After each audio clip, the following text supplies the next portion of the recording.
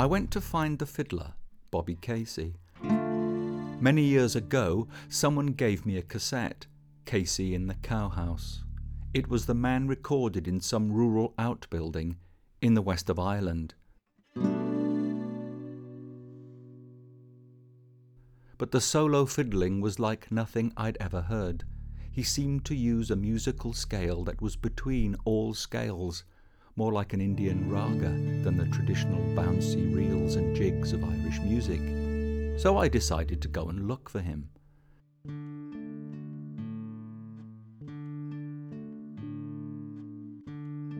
I took the ferry from Fishguard to Rosslare, overnight in Wexford, onto Waterford and Tipperary, Limerick, and eventually Ennis in County Clare.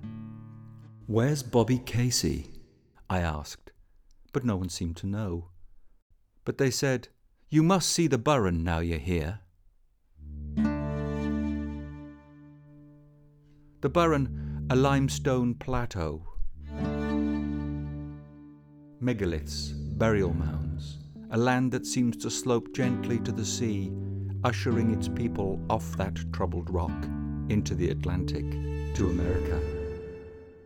Francis O'Neill knew that urge to leave. He was born in Cork in 1848. At 17, he signed up as a ship's cabin boy and sailed the seven seas.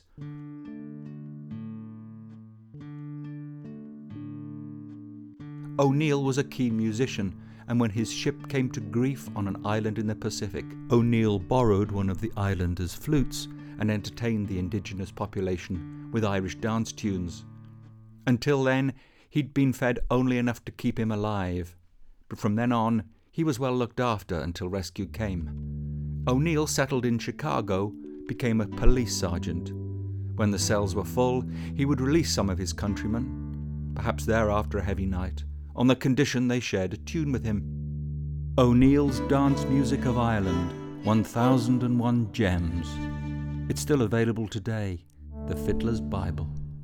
And each tune has a name, some evoking a world left behind.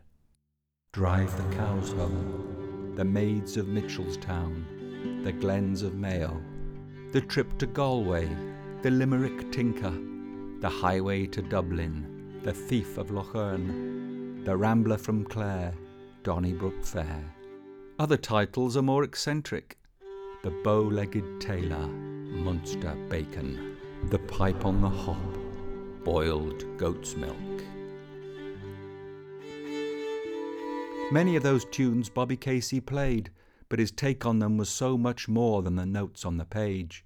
He seems to channel another world, eerily ancient, sliding between the chromatic scale, slipping into microtones. Slipping into microtones.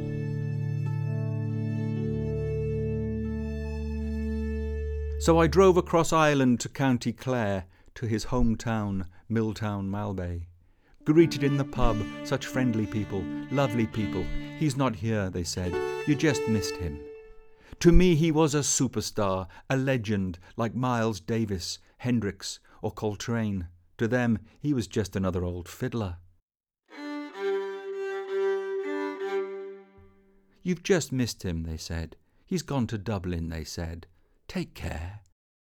You'll probably find him in Keating's bar."